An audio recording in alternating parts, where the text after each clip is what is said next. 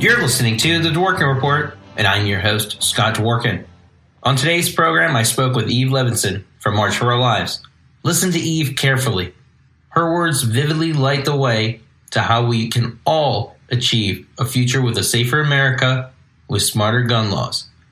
At the end of this chat, Eve Levenson left us with a reason for hope during these difficult times and about what we as individuals can do during the coronavirus pandemic. On that note, I'd like to share something with you that I'm involved with right now. If you're looking for instructions on how to make a personal face mask or want to get involved sewing masks or distributing them, text masks, that's MASKS, to 50409. That's masks, MASKS, to 50409 to download a pattern or to get involved. Like so many of our guests, we want to hear her story of diving into activism firsthand, but to also ask about some of the interesting details of Eve's life outside of politics. Eve also gave us an update on the state of gun reform in America today. As an organizer of the largest youth protest in decades, Eve also has a unique perspective on the long lines of panic buyers we saw lining up in tight queues to buy firearms while the coronavirus outbreak rages. Take a listen to my chat with Eve Levenson. I'm here with Eve Levenson, Policy and Government Affairs Manager for March for Our Lives, an organization fighting gun violence across the country. Eve, how are you? Doing okay. Obviously, everything's a little bit hectic right now, but happy to be working for an organization that's still so committed to making the world a better place in a time like this. And you're in California now? Yes, I am. I'm a college student, so normally I am in Washington, D.C., taking classes at George Washington University and representing March for Our Lives on Capitol Hill. But now I'm in California doing all my work remotely like so many others. Wonderful. And you're on lockdown, I guess? Yes, I am leaving my house only to take my lovely dog on walks. That's not bad. So you did get to get out. Can you share with our listeners what made you first decide to be like an activist or get politically involved? So from a very young age, I was always raised to see my religion, Judaism, as very intertwined with making the world a better place. We have a value called Tikkun Olam, healing the world. And so that from a very young age, like elementary school age, was always something that was very meaningful to me. So I first got involved in political work, but more so just in like community justice as I saw it, working on issues of homelessness in California and working on genocide and mass atrocities prevention work. And so that's really what I did from the ages of probably 13 to 18. And then when the Parkland shooting happened, just like so many other people in my generation, I really got immersed in the gun violence prevention movement.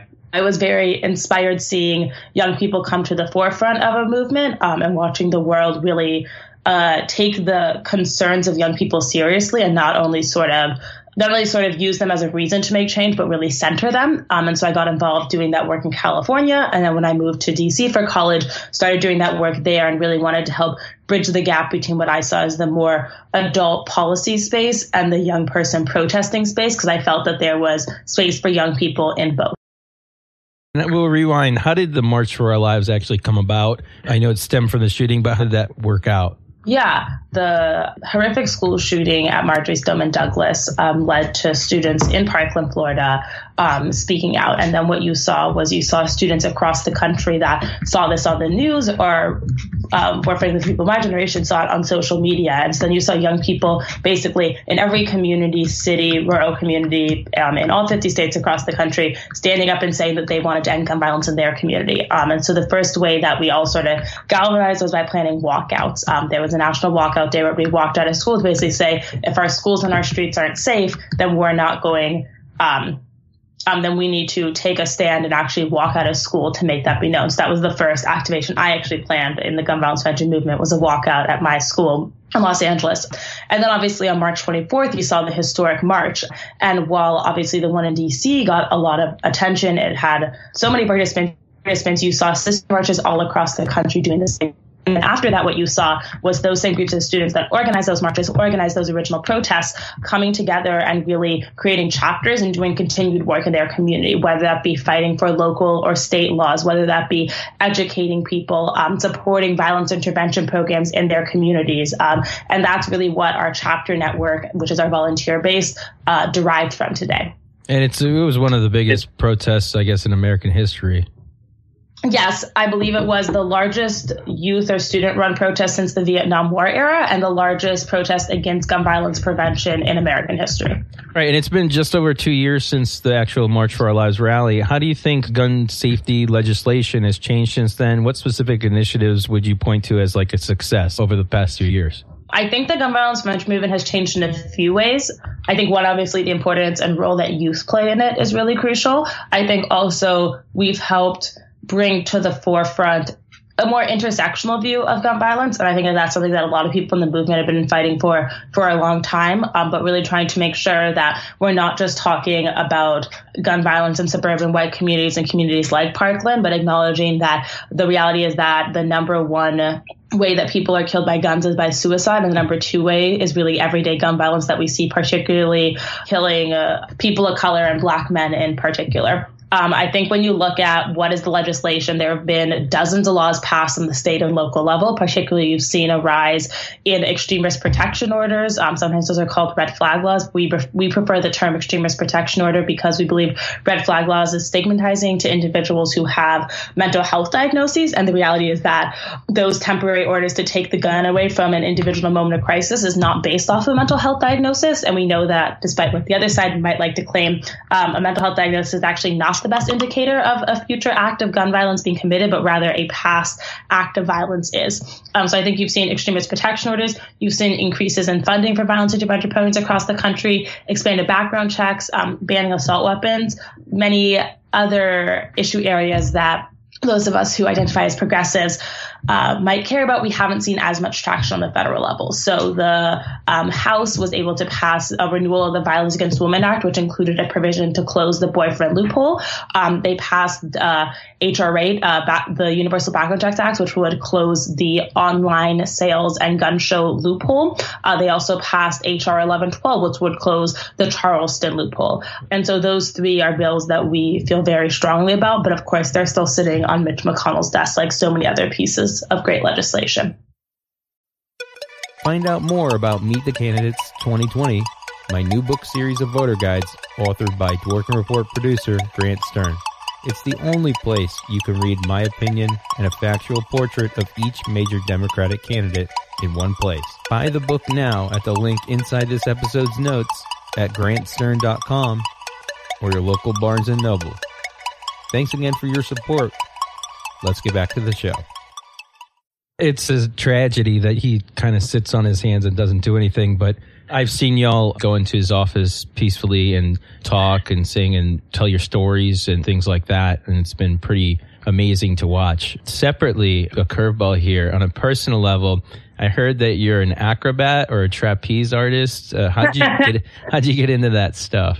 So, fun fact, the job I had before being a 20-year-old federally registered lobbyist was working at a trapeze school. I like to think I have two of the most eclectic jobs for a young American. But yeah, I would say, I think, to make it a little bit less of a curveball, I think everybody doing this work, it's really important to have something outside of political work that brings you joy. And for me, I found that to be trapeze.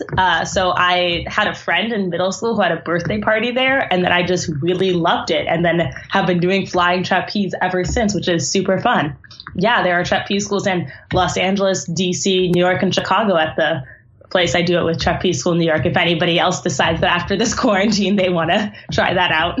I think it's really cool. I mean, you can get some practice maybe in at home. I obviously have no ability to do any of that. I don't even think I should try it. It's one of those things where it's like, I'll just watch you guys do it. You go ahead. Yeah, well, right now, unfortunately, those places are closed down because got closed down with all the gyms, but makes sense. We need to practice social distancing. Well, that's a good point. You know, obviously with the coronavirus, there's been a uptick in gun sales and background checks applications. And do you think it's a good idea to keep gun stores open while people could spread and contract a deadly disease while panic buying weapons? So I think that There are two important things that come to mind for me when we realize that we see this uptick in gun sales. I think that one is that we really need to hold accountable the gun industry, which is taking advantage of this moment of crisis when people are getting killed to profit off of it. You see the NRA and other people affiliated with the gun industry who are literally putting ads out there saying that you need a gun to keep yourself safe from the coronavirus. And I think that the reality is that we know that the gun industry always profits off of moments like this. And so I think we need to really be holding them accountable.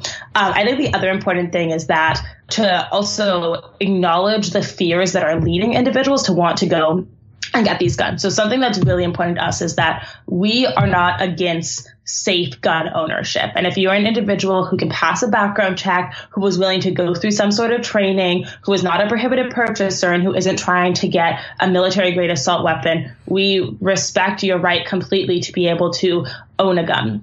And so I think that's a big reality, that we don't want to end up in a situation where we feel like we're demonizing these individuals. The reality is that you see an increase among the Asian American community who currently is being targeted because of rhetoric coming from our president and others claiming that this virus is, quote, the Chinese virus, rather than claiming accurately that it derived from a place in China. But really what we need to be focused on is how this is a global epidemic. And so I think that's really important.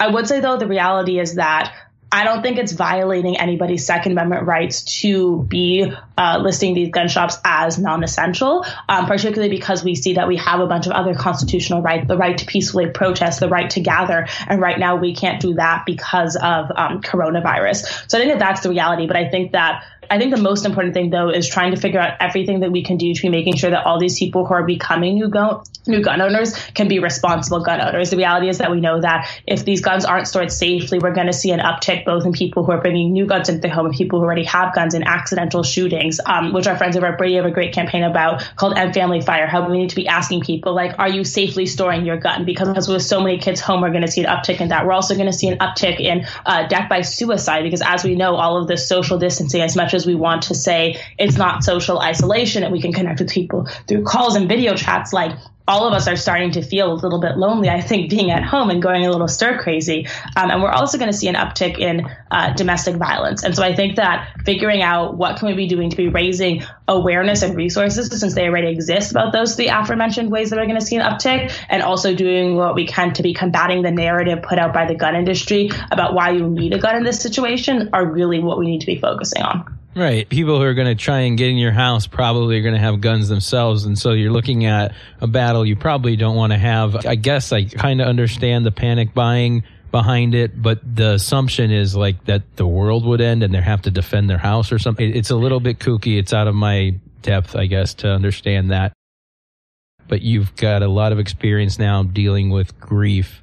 Trump finally admitted that experts expect at least a horrifying number of 100,000 Americans dying in the next few months from COVID-19. Can you share your thoughts on how it's going to be best for folks to deal with facing our own mortality so frontally and with so much grief? I don't necessarily think I have a good answer to that. I think, like, working in gun violence prevention, the reality is, like, you interact with so many people who have themselves come so close to death having been shot, who have lost their friends, their families, parents of people who have lost themselves in gun violence. And I think that personally, the way that I deal with that is just trying to do everything I can to be preventing it from happening to somebody else. And so I think in the same way that I'm trying to help be raising awareness and doing what we can to make sure that we don't see an uptick in gun deaths during this time, the reality is that if you want to channel your energy into something good because you're afraid about all these people that will die because of coronavirus, is that we need to be practicing what the CDC is telling us to do. So we need to be social distancing. We need to not be going outside unless it's to get exercise, to get food, or if you're an individual who works in an essential service, we're so thankful that you're doing that work. But really thinking about the proactive steps that you can be taking, even in a situation where your government isn't necessarily doing everything they can. And in that way, I think I see a lot of similarities between the gun violence prevention movement and what we as individuals can be doing there and what we can be doing in terms of coronavirus. This episode of the Dworkin Report is brought to you by resistors like you. We aim to keep this show independent for as long as we can. Visit DworkinReport.com to see how you can help out. One of the best ways is by hitting that contribute button in the top right and giving what you can. Thanks again for your support. Let's get back to the show. It's hard to swallow that we're living in an even more grim world than one where a teenager can buy weapons of mass destruction and kill other teenagers. It's crazy. Yeah. But yet activists like us and resistors, advocates, all run on hope. What is something positive that you can leave our listeners with today to inspire them to keep up the fight? As you mentioned, just over a week ago was the 2-year anniversary of the March for Our Lives. And we obviously had to pivot what we were doing. We were going to do in-person activations. And we were able to quickly pivot to be doing a totally digital day of action, and did an incredible digital hub where we were able to get over 500 youth activists from around the country to all get onto a webinar where they were able to both, there were 3 components. Sort of, they were able to connect with each other and have sort of a virtual online community with like-minded young people. They were able to learn tangible skills about digital advocacy, which is going to be crucial throughout this time period and beyond. And then they were also able to figure out like how they can make an impact elsewhere. And we had Senator Elizabeth Warren and Representative Lucy McBath get on and talk to them. And sort of hearing, I think, both the hope that those 2 elected officials, somebody who's new to the House, somebody who's been in the Senate for a while and also just got off of a presidential run, and hearing the way in which they, as legislators, feel that young people and activists have really created a momentum that allows for more change to happen in the halls of power. And then also seeing how excited and rejuvenated that made all these young people in this time really gave me hope to realize that we can keep on making a difference, whether that be both in terms of doing what we can as individuals to flatten the curve for coronavirus, but also knowing that we can come out of this still working on all the other issues that we know are still happening and saving lives from all public health issues. I look forward to you being elected to Congress shortly and you taking the lead role in this fight there. And where can people follow you and March for Our Lives on Twitter? So March for Our Lives' Twitter handle is at @March4OurLives. And my Twitter handle is Eve_Levenson. Levenson is Levenson. And those will be in the episode notes as well. Eve Levenson, I hope that you stay safe. All the best to you and your family. And thank you for taking time on this coronavirus day, I guess. It's every day is the same Groundhog Day repeating over and over again, you know. But thank you for making the best out of it and also sharing your thoughts and spending 20 minutes with me today. Thank you so much for having me.